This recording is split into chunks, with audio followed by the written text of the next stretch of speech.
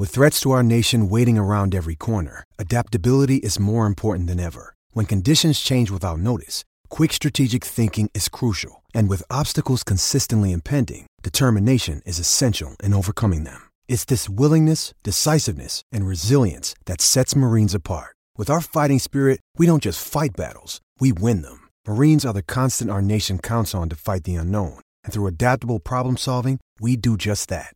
Learn more at marines.com. Mr. Perfect did it again in Barcelona to take his second consecutive victory in the Spanish Grand Prix. The man who won his first Grand Prix here in 2016 has swept them all away once again. Round the final corner for the final time, the Dutch driver will see the checkered flag first, and it's win number 40 in Formula One for Max Verstappen. Max Verstappen wins the Spanish Grand Prix to win 3 in a row, lead every lap and dominate proceedings.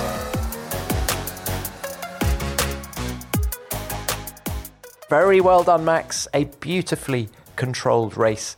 You're now 53 points ahead of your teammate in the World Championship. You were fastest in FP1, FP2, FP3, qualifying here. Just how sweet is this period for you? It's a good period, but we have to keep on working and trying to find more performance. I'm happy in the car, and I think the last few race weekends have been definitely a lot more positive for me. But this is one weekend where I think it went really well, but we also know that maybe some other tracks it's not like this, So still a lot of races to come where we again have to perform really well to try and win the race. Quite a lot was made on the TV of you getting the black and white flag for track limits. I think it was turns 5 and 10. Can you just talk us through what was going on there?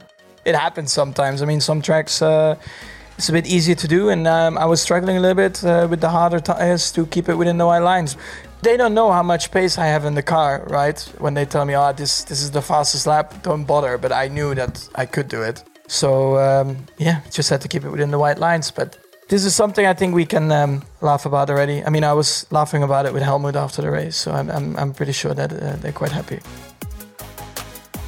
Welcome everyone to F1 Nation, and joining me, Tom Clarkson, to debrief all things in Spain, we have Jesus Balcero from Diaria AS and Christian Meynat from motorsportmagazine.com. Guys, thank you very much for joining us on F1 Nation. Was that the most dominant performance we've seen from Max Verstappen this year? Jesus? I would say yes, especially because he could have missed one stop probably and still have win the race with a decent gap over the Mercedes. And the fact is that the Mercedes the second car here. That's the difference. So maybe we missed the Aston. We obviously missed the Ferrari there. So maybe that's the reason why the gap seems bigger now. Maybe Mercedes is the same place as the last race, but the others are not, and Max is alone by himself and winning, so comfortable here in Spain. Christian, what I love about Max Verstappen is his champion's mentality, right? He dominated that race. Once he dealt with Carlos Sainz at the start, that was it. Done. Yet, he still was pushing it. Those track limits, transgressions, the desire to get fastest lap. He's unstoppable in that way. Yeah, that's Max as we know him. I mean, he's been like that since his first day in Formula One. And yeah, as you say, that's a champion mentality. Not every driver is probably like that. But yeah, the champions, they are. Does he have any weaknesses? I haven't thought about it for quite a while. I mean, in the title battle with Lewis in 2021, you could say that sometimes he was a bit over-aggressive, but now he doesn't have so many battles on track, so it's difficult to judge nowadays. But I think also his risk assessment is amazing. When you saw the start against Sainz, he was on the medium tire, Sainz on the soft tire. He knew it's going to be important to still have the lead. I mean, whatever would have happened, he would still have won the race, even if he would have been 5th, 6th, 7th, probably last after the first lap. But also, he took the risk. He didn't take too much risk. He knows he has much more to lose than the others. So it's difficult to say if there is still a weakness, because at the moment he doesn't need to show everything. Yeah, after the race, Jesus, he was saying, I really want these guys to come. He was looking at the Mercedes drivers. I really want them to come and fight me. I want the battle. He may feel lonely, maybe. Yeah. When when his problems are, okay, I'm doing the fastest lap or not, am I taking too much risk over the white lines? Of course, his race is lonely compared to Mercedes, compared to Carlos today. And I'm sure he will prefer winning against some of the drivers like he used to do last year. Because last year he won in a dominant way, but Ferrari was always there. Even sometimes Mercedes. It's a shame that this year he's not finding any opponent and not even his teammate because of these 2 mistakes in Monaco and Barcelona, 2 mistakes in a row, which maybe have turned the championship for Max in a huge way compared to what we expected in the first part of the season. Well, Helmut Marko said coming into this race that he thought Max didn't consider Sergio Perez a title rival at any point anyway. So he needs that challenge from outside, doesn't he? Yes, but these last 2 Grand Prix proved that maybe at the first part of the season with the 2 street track that Checo won, we were kind of hoping that he maintained the fight, but the big difference between the 2 Red Bull drivers is consistency. And that's the key to fight for a world title. And that's what Max has because of his past years fighting with Lewis. And I don't think Checo is that kind of driver to fight, and especially not against Max. And what is worrying, I feel, about Perez's title plight this year is that he talked this weekend about changing his driving style coming into this race, maybe trying to drive the car a little bit more like Max, which worries me, Christian, because I feel that at this level it has to be instinctive, it has to be natural, and if you start trying to force a particular style on a driver, it never really ends well. I think you're right. The only reason why you would do that is because your specific driving style doesn't suit the car. I think it's a sign that he's desperate to find this little bit, or this little bit bigger bit that's still missing to Max. But yeah, I think it also shows that it's not only the Red Bull that is so supreme. It's Red Bull and Max Verstappen, and we shouldn't consider it as boring and shouldn't blame Max and Red Bull. We should just try to enjoy, to witness this driver in this car, because if you look back in Formula 1 history in 10 years, 20 years, 30 years time, you will remember it as Michael in the Ferrari days, Lewis in the Mercedes days, and you just have to appreciate what this combination is doing. And look back at the qualifying in Monaco, what he did in the last sector. That was so epic. That was unbelievable just to watch, and I get goosebumps when I talk about it, because we should just be happy that we can witness something like that. Enjoy perfection. It's Yeah. the Tiger Woods era when Tiger was winning everything in the 90s in golf. It's Man City in the UK at the minute in football, isn't it? And the good thing is now, having Sergio in the other car, he's a known driver in the paddock. He's won a race with another team, and Checo has proved in the past that he's good enough. But Max is just even better than that, and that's so fascinating to see for me. There's so much pressure that Max puts on his teammates, isn't it? In that you often see the teammates start strong at the start of the year. They've spent the winter away from Max. They've become energized. They've thought about a plan of how they're going to beat him. And it often starts well. And then the grind of the season gets going. And they get worn away just by the relentlessness of Max Verstappen. Yeah, every winter the same. You could speak with Checo in Bahrain, and he looks like, yeah, but we work over the winter with my engineers, and now we know how we can push and whatever. But it's a perfect machine. But it's not only the car, it's not only the driver, it's also a perfect team. I don't remember any mistake from Red Bull, any big mistake during the season. And on Max's side, if he's just driving perfect, he's making the biggest difference between teammates. We cannot say that Checo's season is bad. He's second there. He would be first if Max wasn't here, but he's making like the biggest gap. I don't see any other team with that such a difference. Maybe only Aston Martin with Fernando and Lance. Lewis Hamilton comes round the final corner for his 11th podium finish at this circuit, and again it's a happy hunting ground for him. P2 on the road, a little punch of the air, and that will be completed with a superb performance for Mercedes. That upgrade working well today. Russell climbs 9 places to the podium positions. Mega job, guys. Mega job. Thank you so much for everyone back at the factory continuing to push Mega job to George as well. Awesome drive. Nicely done from P12. This squad's a bit more fun when the car's fast, eh?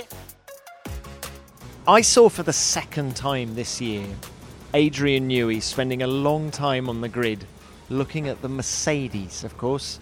It's the second race this year that they've had the upgrades. They brought them to Monaco, but this was the first permanent racetrack in which they could really analyse them. And bam, second and third.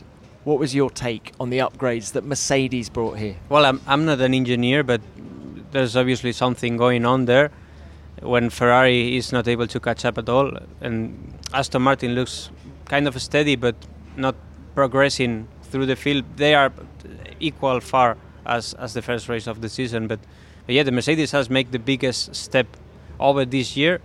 They found something. And I think that Aston, especially Aston, because Ferrari is in another step behind, but Aston should be worried now because this Mercedes is able to fight for more than podiums now. Mercedes have overtaken Aston Martin in the Constructors' Championship.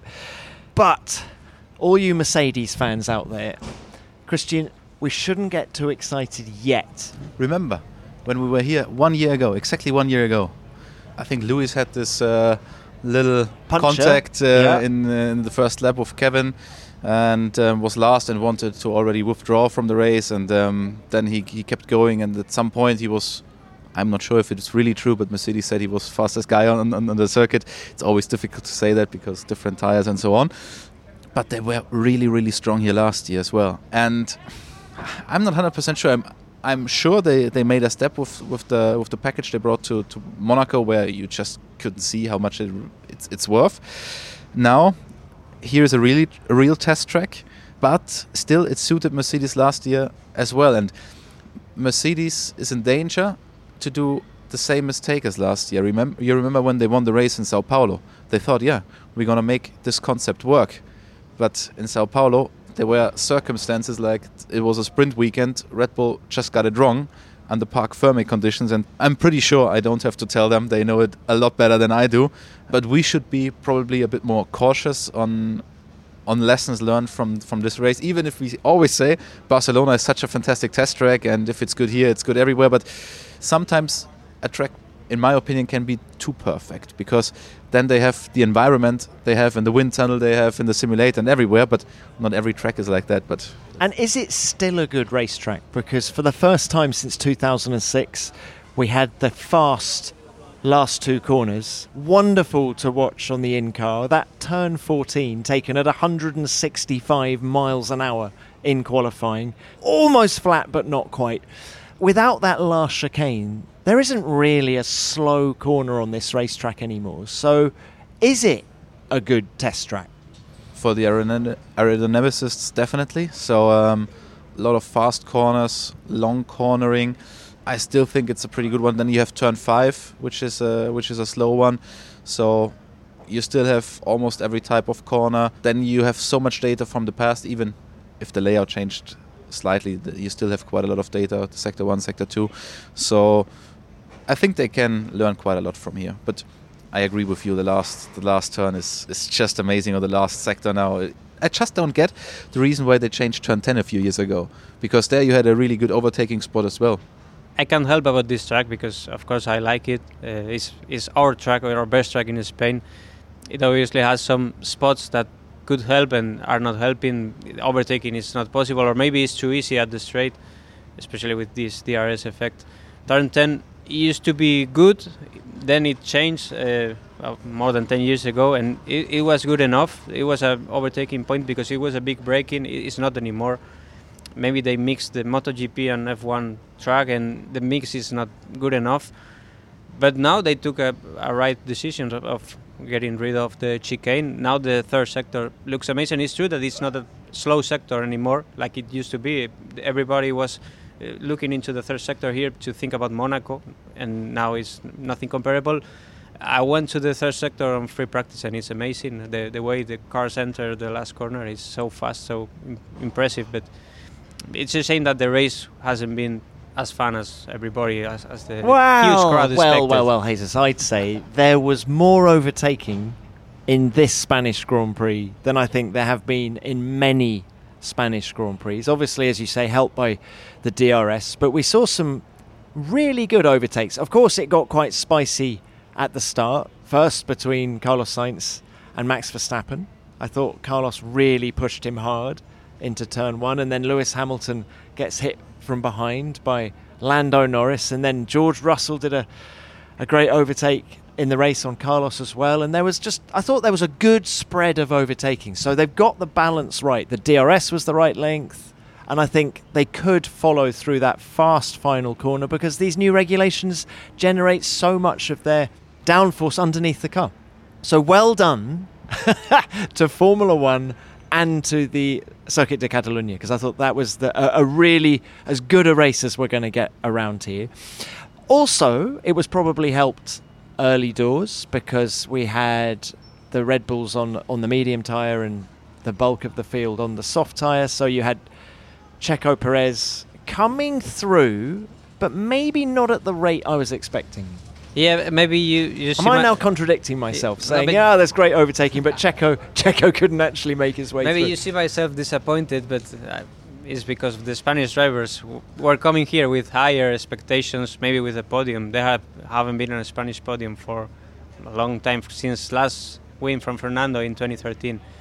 And suddenly, you said the start was amazing, and I thought Carlos could get over Max, especially because of the slipstream effect. The starting is so far from the braking point, so maybe an overtaking wasn't impossible. But Carlos is not a dirty driver. He left the space, and it was impossible to overtake a great start from Max. And then Fernando's race, maybe it wasn't the best of the season from Aston, not from himself the weekend. So it's a shame, but you're right. There were some good moves from behind. Maybe not for the top three guys, but after behind them, yes. Come on then, Jesus. Let's have our Spanish section very briefly. The circuit was a sellout. It looked fantastic. What was it, 300,000 people? Yes, and over the weekend? 125 just on Sunday. How much excitement was there during the build-up? How many pages of Diaria AS did you have to write about Formula One? A lot, more than 3 every day, and especially you feel the hype the moment you go to behind the grandstands and you see the faces. People speaks to you about Formula One, and I'm impressed because they know about Formula One more than me, and that doesn't put me in a good situation. I don't believe that. But I'm really surprised how the new era Formula One fans are so into the sport that they get so deep into every piece you write, and they know everything happening. They know about strategies, they know about team principles, they know every driver. This wasn't like this in the past. It's really amazing. Are we back at the sort of mid-2000s level of passion for Formula One in Spain? I would say it's different because that time it was Fernando's fans. They knew about Fernando, they wanted Fernando to win all the time, but I'm not sure they weren't that into Formula One itself, into the sport. Now the people likes the sport. They like Fernando, they like Carlos, but they like Charles Leclerc and they like Lando, and they recognize Max and Luis and even Esteban, which wasn't the favorite driver here because he was teammate with Fernando last year, and there were some clashes around. But I'm really surprised how the Spanish fans, I can think it's happening everywhere now, not only in Spain, but they like Formula One. And they also like the Spanish drivers, but the sport is getting huge here. It's becoming the second most popular sport just behind football. And this, through 2-3 years ago, seemed impossible. It's been a fascinating growth. And there's now talk of a race in Madrid. Stefano Domenicali has confirmed this weekend that it is a real bid. Do you think Spain could support 2 Grand Prix? I don't know whether Stefano wants that, but do you think there is the appetite here, if Stefano allowed it, for there to be a Barcelona race and a Madrid race? I spoke to Stefano about that last Friday. He told to me that it doesn't look possible, but it cannot. Maybe it could happen, maybe 2026, I don't know. But yes, the Madrid project is there. It looks promising. Maybe it's a different kind of race, more like the Miami-style race or Mexico-style race, and not all-track style like Barcelona. I'm from Madrid, so I'm not partial here. You want to stay at home, don't you? I would love to having a home Grand Prix for once, but I'm not partial. Of course, I would love Madrid having a race, and it looks good. Hey, it's Kaylee Cuoco for Priceline. Ready to go to your happy place for a happy price? Well, why didn't you say so? Just download the Priceline app right now and save up to 60% on hotels. So whether it's Cousin Kevin's Kazoo Concert in Kansas City, go Kevin, or Becky's Bachelorette Bash in Bermuda, you never have to miss a trip ever again. So download the Priceline app today. Your savings are waiting. Go to your happy place for a happy price. Go to your happy price, Priceline. Lewis, coming to you, very well done as well. Your 11th podium here in Barcelona. How sweet was this podium? This one was very special. I think we got a great reception from the crowd here, and yeah, to be able to share the podium with my teammate, I think it's really special, given just the journey that we've been on together to try and close the gap to the guys ahead. This is a really amazing day for us. Now, everyone's talking about the upgrades. How did the car feel to drive over a race distance? Car felt great today. Friday was a real struggle with the balance. It was way out the window. It was very, very hard to drive. Very unpredictable, and then we did some great work overnight, which helped us get on the right track on Saturday, and I think we did pretty decent work in trying to understand the different downforce levels, and the race today, the car felt great. I want to say, I couldn't match the times that Max was doing, but definitely the best the car's been for the past year and a half, so that's super encouraging, I think, not only for me but for everybody in the team. This would be a big boost for everybody's morale, and and for George to come from 12th to 3rd is just remarkable. So really awesome result for us as a team. Great result as a team, but the team was quick here at this race last year as well. So is it too early to draw too many conclusions? Yep. I mean, they normally say if you're quick in Barcelona, then cars should be generally good everywhere, but I think we will be strong in the next races. There'll be times where the Aston maybe is slightly ahead, or the Ferrari maybe is ahead, but I think our race pace continues to be a strength of ours, as it was last year. And now I think this weekend particularly, we've understood the car even more, so I think we can count on that being strong moving forwards. We just got to try and lift the whole overall performance of the car a little bit more to try and close the gap to these guys. Can we just have a few more words from you, Christian, about the performance of Mercedes this weekend? Because I want to know, you've already said, let's not get too excited, but did you see anything in that upgrade that makes you think that this car will be more consistent over the balance of the season? What is a concept? You've heard that question from the Mercedes engineers quite a lot. I think now they have side pods, and for me this is a concept. We were talking to Andrea Stella this morning, and he was talking about side pods and why these wide side pods work better with this generation of cars and bring the best out of the floor, because everyone is talking about the floor, that the floor is the big performance differentiator, because 40% of the total downforce are generated by the floor. Yeah, but the floor has to work, and it doesn't work in isolation. So a Formula One car, you always have to look in every single aspect, from the front wing to the rear wing, and also from the side pods, in my opinion. Toto said they just wanted to take out something of the equation. He's still not convinced that the concept of the side pods is the better one. They just wanted to take something out of the equation to be sure where the problem is. But I think that was part of the problem. For me, it's definitely the right direction, but who am I to judge 1,000 engineers in Brackley? Well, you are an engineer by training, aren't you? Didn't you read engineering at university? Yeah, but then I stopped because I started with Motorsport magazine. Yeah.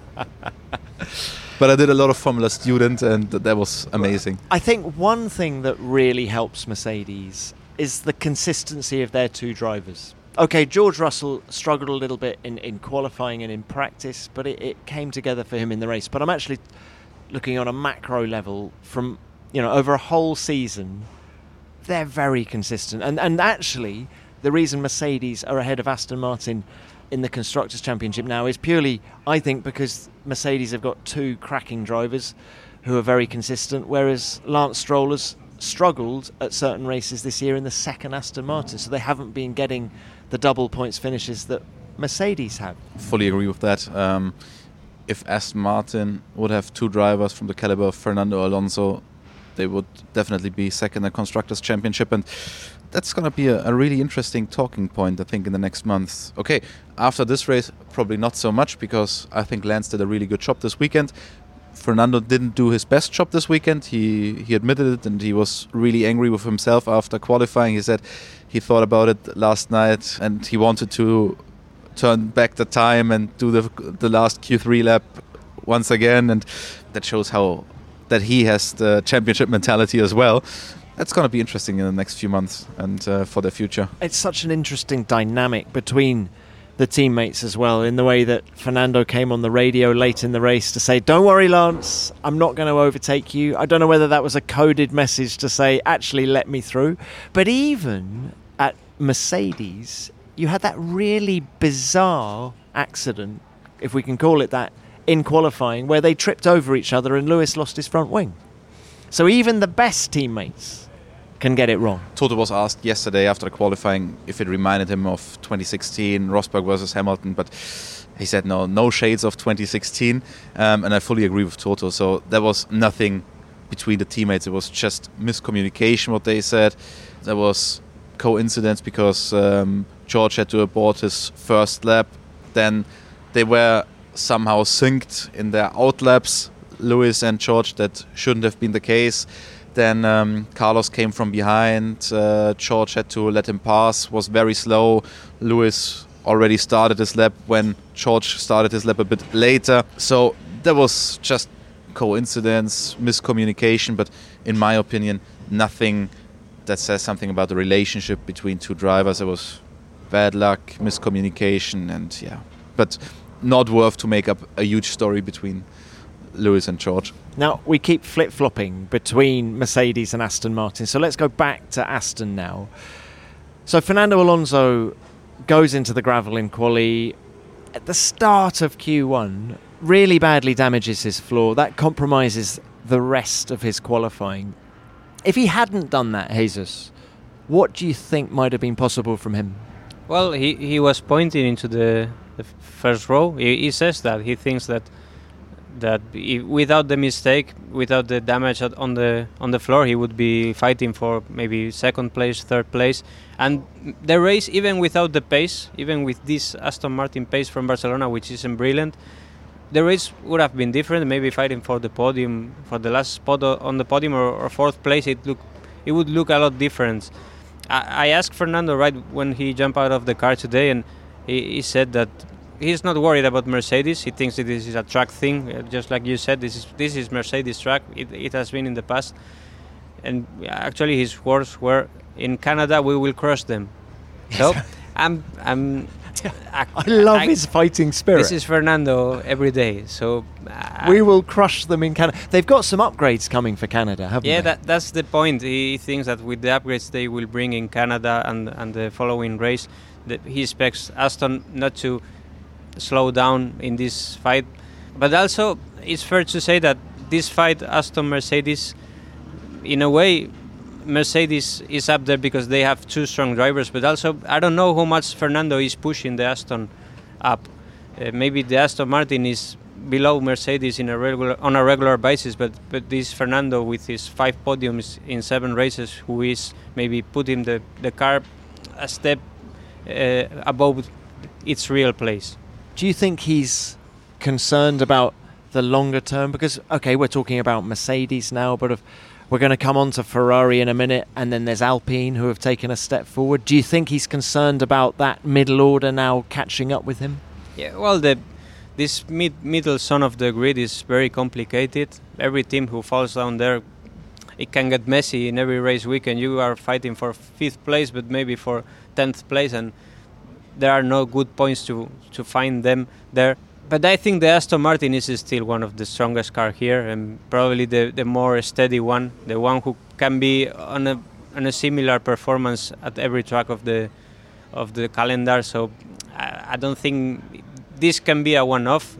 They have been fighting for podiums for the first third of the season, and it should be like this in this second third in the European season.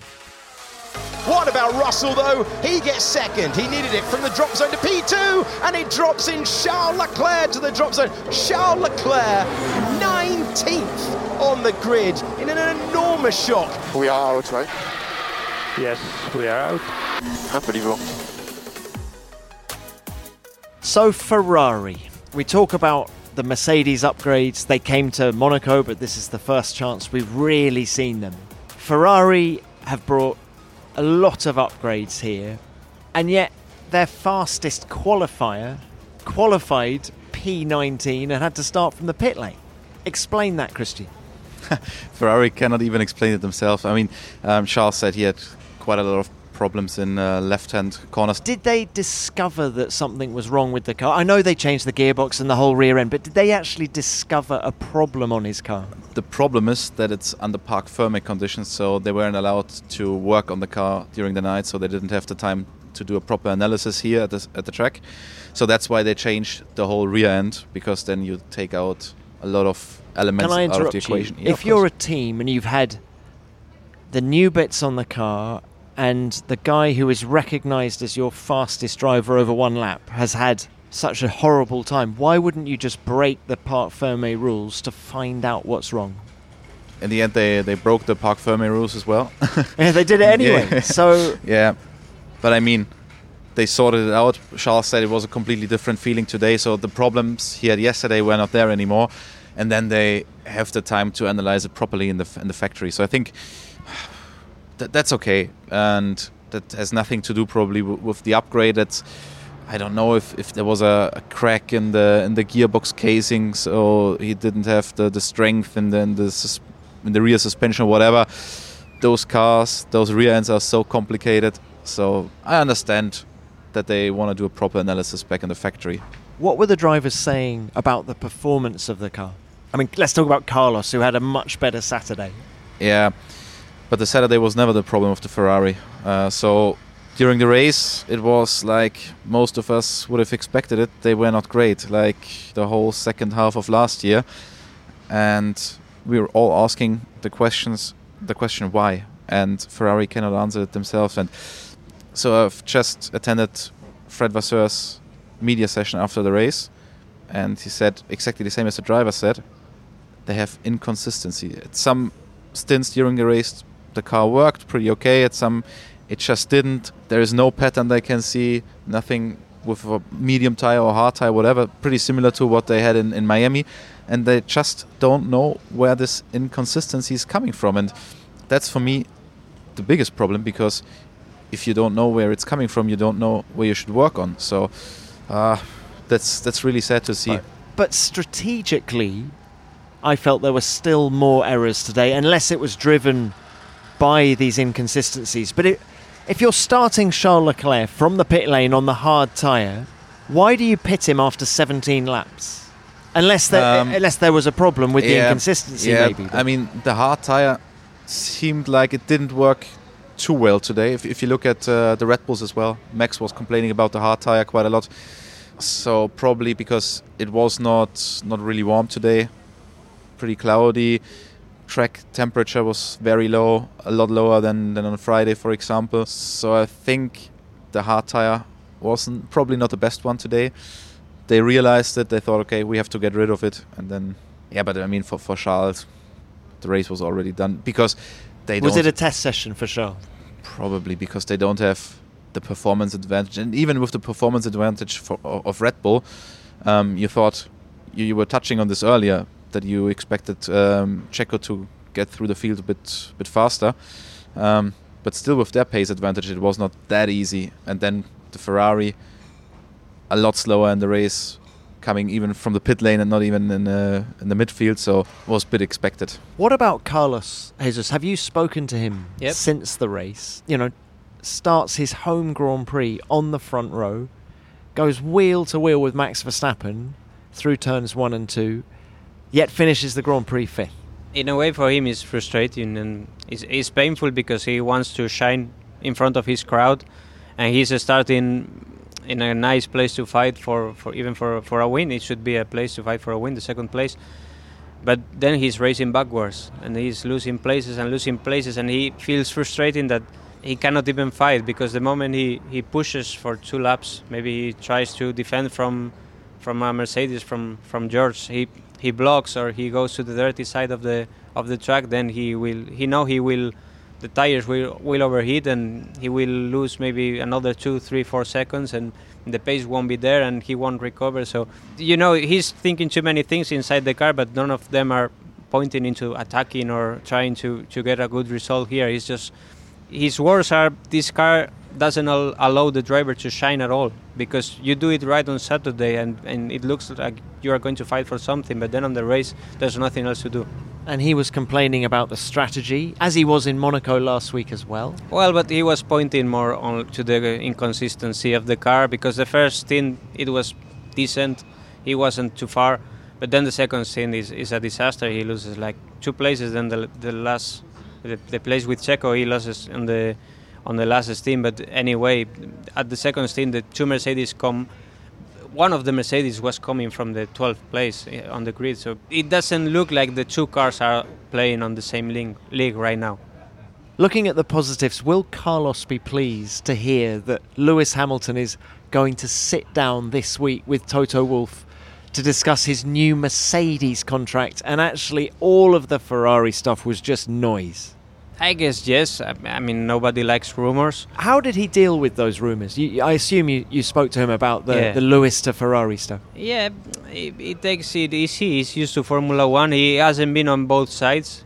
He has lost a seat on Renault too with Ricciardo. So he knows how Formula One goes, but he seemed comfortable all the time during these last weeks. From the first time it looked like Luis is just negotiating with Mercedes, and this was maybe part of the negotiation, but it's good that this is coming to an end, and it's also good that Carlos is proving on track that he deserves the place he is, because we shouldn't forget, we all know that Charles is a superb driver, 1 lap race pace, and Carlos, for one reason or another, he was doing well here in Barcelona. He was doing better than Charles, and he is in front in the championship. It's a bad season for the 2 of them, but Carlos isn't doing anything wrong. I felt Carlos was really lifted by the home crowd here. Yes. There was an energy about him that isn't always evident. He may look like he doesn't speak too much, but he gets emotional. Of course, you get emotional when you are on your home track. This is our home track in Spain. The Formula One has been here for 33 times, which is a funny number, and of course, Carlos. I think that maybe on Saturday that last 10th was coming from the crowd here to be second on the grid.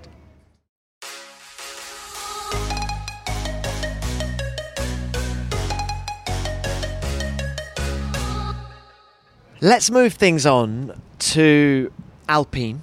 2 cars in the points today. Ocon in 8th and Gasly coming home 9th. But let's give this some context, Christian. We've already mentioned on this pod about that final sector from Max Verstappen in Monaco, but I'm going to put it to you, as much as we all enjoyed that Verstappen qualifying lap and the Alonso effort for that matter and the Charles Leclerc effort, God, it was good, wasn't it? It was only 7 days ago.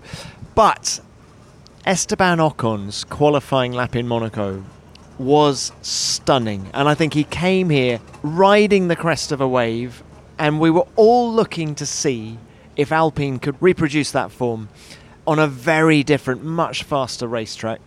What is the conclusion that we've drawn about the pace of the Alpine? I mean, that it won't be a complete repeat of Monaco was clear, because in Monaco the driver can do a lot more, but you have to say, with this generation of cars and with the teams that are pretty close to each other, the cars are pretty close to each other, the driver is a bigger factor again in Formula 1. I think that's good, but coming back to your point, the Alpine, they had a huge upgrade. It was Monaco. When they introduced the new side pods, they look a bit similar to the Aston Martin side pods.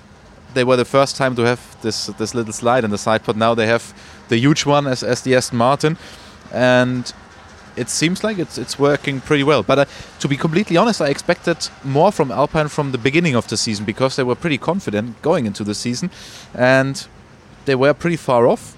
Now they are where I expected them to be at the beginning of the season. You talk about the upgrades. Do you think the mirrors are quite difficult to see out of, because Pierre Gasly had a few issues in qualifying with the mirrors, first with Sainz, then Verstappen. Do you think he deserved a 6th-place grid drop for that? Well, if the stewards say. It must is like what that. it is. I mean, the good thing is that the decisions are very well written. So they said in one occasion he was to blame for it because he got the instructions from the team, and in the other case it was the other way around. The team just didn't give him the right instructions. So viewing it from the TV angle, it was pretty obvious that he didn't go out of the way. That's the rules. +3. He did it twice, so bad luck, bad management from the team and from him. Esteban, such an amazing weekend in Monaco.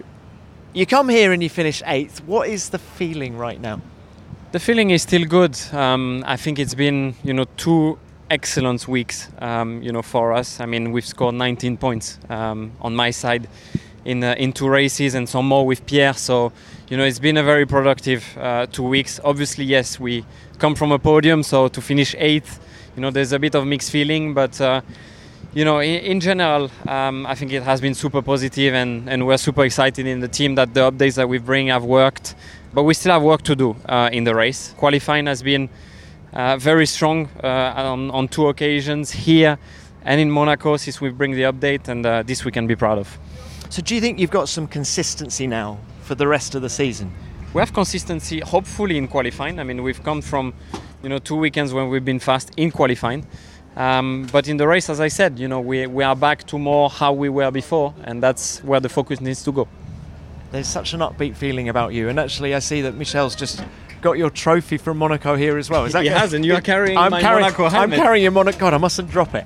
No, don't drop it, please. Don't drop it. Look, thank you very much. Look, well done this weekend. Thank you very much, Tom. All right, see you soon. I need to give you your helmet back. Please. Thank you. Good to hear from Esteban. It's obviously a strength from the car now, but I don't want to take responsible from the driver. What he did in Monaco is just superb. He could even have a pole in Monaco, which is amazing for any driver, more when you're doing with a slower car. Good to say that Alpine is going further in the grid, but I think Esteban is one of the best drivers out there right now. Do you claim him as one of your own? Well, because his dad's Spanish. In fact, I think his a lot name of his is Spanish. Okay. My grandfather used to be called Esteban, so it's a Very very true. Spanish name. I think a lot of his family live quite near the track here in close to Barcelona. Barcelona, yes, that's true. So when he's doing well and you thought he had pole in Monaco, you were ready to claim him. I couldn't, because he used to be Fernando's teammate, and that didn't end well with the clashes in Brazil. Jesus, let's talk about today. On the TV pitches, when Fernando came to overtake Esteban in the race, it looked quite an aggressive defence from Esteban, at least on the head-on shot. But Alonso was very relaxed about it after the race.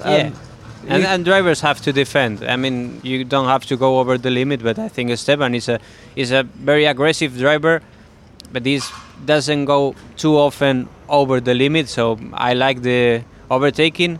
Maybe some other times overtaking gets too easy in this track at the end of the straight, but that wasn't easy at all, and that's good for the fans who paid their ticket to watch a good movement today. It's interesting, listening to Ocon there. He's such a nice guy, isn't he? Yet when the visor comes down, he seems to grow horns and become a bit like me when I go karting. He just seems to he just seems to become really aggressive, doesn't he? Yes, he's that kind of driver. When he feels the result, he goes there. I think that last 2 years with Fernando, he proved that he can be a top driver. Everybody was saying, remember Stoffel Van Dorn, who had won everything in the GP2 and before, and suddenly he faced Fernando and he's nothing. Esteban is just a strong driver, strong enough to score more points than Fernando in one season. I think only Jenson Button did it in the past. So Fernando will claim the unreliability card there, won't he? He's not lying. Fernando is right when he says that, but also a season is very long, and Fernando was steady on his performance, and most of the times he was, if not in front of Fernando, just one spot behind, and that's something nice from him. Great to see Zhou Guanyu back in the points in the Alfa Romeo. I felt he drove a super race, very aggressive, and he climbed through from 13th on the grid to 9th. That's, in that car, especially when you look and see that Bottas came home in 19th, I thought was certainly his best race of the season so far. I feel a bit for Zhou because he's flying a bit under the radar. It seems like he's always there when the car is not there. Then he's outperforming Valtteri quite by a margin. But this time the car was there in the race and he was there as well. So hats off. I think he showed it from time to time, but not at the right moments. So, and this time it was the right moment and fantastic drive from him. What do you think the mood is in Alfa Romeo at the minute? Because up and down the pit lane, we're seeing teams signing top engineers. McLaren have made a load of announcements. We'll come on to McLaren in a minute. Yet it's all quite quiet at Alfa Romeo at the minute. I wonder whether there's a sort of political reason for that, in that obviously Audi are coming in and maybe they don't want to make too much noise while it's still called Alfa Romeo. There may be a reason behind it, but do you feel that the building blocks are there for them to be able to accelerate their development in the second half of this season? Actually, I think there are two pretty different projects. One is just a normal development program of the car. The other one is building the foundations for a future works team. So from what I've heard, it's just like the team has to grow quite a lot to compete with other big teams. They are too small for that. The development rate the last 12 months was a bit disappointing for me, to be honest. They started really, really well into the new era, but mainly because they had an advantage with the weight. I don't want to take anything away because you had to reach the minimum weight. It was a really difficult task, as we know. But when this advantage was gone, they just look back at the second half of last year and the final in Abu Dhabi, what they had to do just to get P7 over the line, I think. Was it 6, 7? They just tried to destroy Aston Martin's race in Abu Dhabi. That was the only chance they had. So that shows development rate last year was not great. They didn't make a huge step this year. So I think the long-term project, Audi, is a pretty big task. I don't want to say it's the reason why they are not good at the moment, but it shows you that they have to do quite a lot of work, and that's also the reason why they are probably outdeveloped by some other competitors at the moment.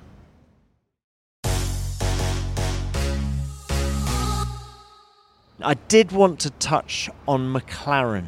Lando Norris, third on the grid. Didn't last very long for him because of the front wing issue on Lewis's rear tyre, but having had such stunning pace in qualifying, and let's not forget that Oscar Piastri, his teammate, was faster than Lando through two of the three sectors in qualifying until he made a mistake at turn 10. So that car was really quick in quali. Yet the race pace just was not there. Okay, I know Lando's race was ruined because he had to pit at the end of lap 1. But even when he got going, he wasn't setting the world alight. How do you explain the difference between Saturday and Sunday with that car? That's a very interesting topic, and one we were talking to about with Andrea Stella quite a lot this weekend, and it was absolutely expected. When you listen to Lando's and Oscar's comments yesterday after the good qualifying, Lando said, we're going to be lapped twice by Max, if I'm optimistic. So he was exaggerating a bit there, but Andrea Stella is probably by far the best explainer here in the paddock. It's absolutely amazing to listen to him. Of course, team principal at McLaren, but formerly an engineer at Ferrari with Alonso, and then that he came to McLaren to front up the engineering team, didn't he? So he knows his eggs, as they say. Yeah, definitely. And he's not only very good in knowing the eggs, but also in explaining them to some nerds like us. And that's really good fun. That's almost as much fun as watching the cars on track, listening to Andrea Stella. So what did he say to us yesterday? You want to know now. He said on the Saturday there were perfect conditions for McLaren. It was cold and they are pretty good in heating the tires up. So that was one point. Then there was no wind at all yesterday. And the McLaren is affected by wind pretty heavily compared to the other cars. Then new soft tire has quite a lot of grip. That masks a lot of problems. That's one of the things why the Ferrari is so good in qualifying. and bad in the race. Also, we were talking about the Alpine, the difference between qualifying and the race. A fresh tire with the extra grip masks quite a lot. And then the type of corners, they are pretty good here for McLaren. High-speed corners, they are very good. Can I interrupt you here? Because Lando Norris came on this show when we were in Miami, and he told myself and Pedro de la Rosa the McLaren doesn't like long corners, he said. That was the question I asked Andrea yesterday. Well, there you go, because I wanted to say to him, if I'd been there, hang on, there's loads of long corners here, turns 3, 4, 5, 10. Last 2 corners are quite long. So that doesn't stack up. That's exactly the point I raised yesterday in Andrea's media session. And what did he say? So that was the next factor I wanted to mention. He said the long cornerings here, they are super fast. They are almost no corners. They are like turn 3, 270 kph or even faster than turn 14, 260 kph. So it's not such a long cornering time they spend there during qualifying. But then during the race, it's a different story. The car is a lot heavier. You don't have the grip from the tire, so the cornering gets a lot longer than in qualifying. That's one of the main reasons why they have this big difference between qualifying pace and race pace. Then he said also that the asphalt is pretty smooth here, not so many bumps. They can lower the ride height quite a bit. That's good for them. All factors that I just mentioned are contributing to the outstanding performance on Saturday, but then to the not so good performance on Sunday. So I guess they are looking forward to the upgrades that are coming to Austria. I think a few weeks ago or months ago, Andrea called it a B-spec. That's quite a statement. Not even Mercedes is calling it a B-spec, not Ferrari. Is that what's coming to Austria? I think so. If I got him right, then the B-spec is coming to Austria. He said it's coming before the summer break. I'm looking forward to it.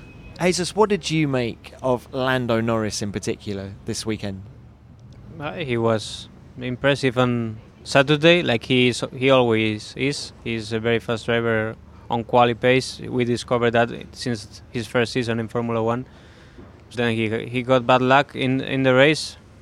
I don't think he would have been, maybe not even at the points with a normal race with the fast cars that he had behind, but one time and another he's always proving that he's the driver we are all waiting for, but he's not finding the right car to show that every weekend. Right, final thing I wanted to ask you guys about was the pace of Haas and the contrasting fortunes of their drivers. Nico Hülkenberg lining up 7th, Kevin Magnussen all the way back in 17th. That car looked very, very good in Hülkenberg's hands in qualifying, less so in the race. Were you surprised by the pace of Haas? Yes, especially on Friday and also Saturday. And it's not the first time that Nico shines in quali pace, but we shouldn't forget that Kevin got a pole last year, so it's a kind of intriguing car that you cannot really know what to expect from them. Now we know that getting points in Formula 1 is so complicated. There are 4 cars that maybe just all the time they will be there. You know, Red Bull, Mercedes, Aston, Ferrari. This is 8 spots. Today only 7 because of Charles, but we're talking about maybe the last 3 places of the top 10. That's kind of hard for what you say, Haas, McLaren, Alfa Tauri, Williams. It's kind of complicated. Formula 1 is becoming quite hard for the smaller teams when now that we have 4 big teams. I would call 4 big teams. One of them is Red Bull, but the other 3 are quite big.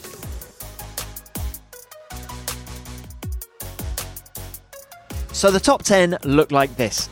Max Verstappen took win number 40 of his Formula 1 career and his 2nd in Spain. Behind him, Lewis Hamilton was 2nd, his 11th podium in Spain, and George Russell rounded out the podium for his first trip to the podium since the Brazilian Grand Prix last year. Sergio Perez was 4th, having started 11th. Carlos Sainz was the lead Ferrari in 5th, with Lance Stroll 6th, Fernando Alonso 7th, his worst result of the season so far. Esteban Ocon was 8th, Zhou Guanyu 9th, his best result of the season, and Pierre Gasly rounded out the top 10 in 10th.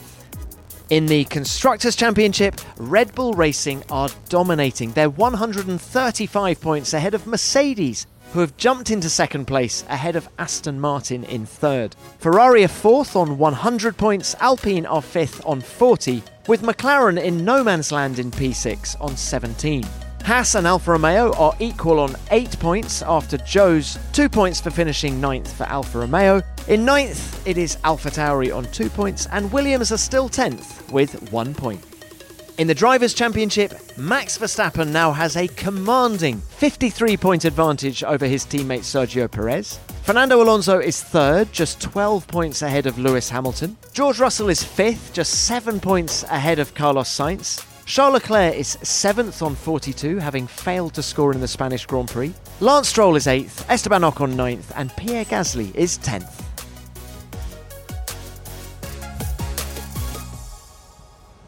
Well, guys, before we go, can I ask you each for your driver of the day here at the 2023 Spanish Grand Prix? I think it's very easy. The winner. The winner takes it all. But in this case, it's just like this. Max was a 10 at every part of the weekend. I asked him in the press conference, it was before the cameras were turned on, I said, Max, fastest in every practice session, fastest in qualifying, fastest lap in the race. You were in the race. And he went, yeah, but I wasn't fastest in Q1. Yeah, I think he's the only one who noticed that. Yeah. Nobody else remembers that he hasn't been on top for once this weekend. You're absolutely right. He has been sensational. Christian? What can I say other than Max Verstappen? And I think in Q1, for excuse, he only used one set of soft tires there. So most of the others, I think, went for two fresh soft. So he would definitely have been fastest in Q1 if he wanted. But there was no need to do so. If I wouldn't go for Max Verstappen, I would probably go for Zhou today. I think it was an impressive drive from him, but you have to go with Max after this race. After this weekend, probably we will say exactly the same after the season. I agree with both of you. I think Max has been sensational. I think Zhou has been sensational. I'm also going to give a nod. So I guess this is my driver of the day, partly to say something different, but I thought George Russell was sensational today. To come from 12th on the grid to finish third. And I said to him after the race, at what point did a podium look real to you? And he said, actually, during the first stint, the car just was different to drive today, and he really drove it well. So I'm going to say George Russell. Guys, thank you both very much for your time. It's been fascinating to debrief the Spanish Grand Prix with you both, and I'll see you in Canada. Thank you. Thank you. See you in Montreal. Thank you very much.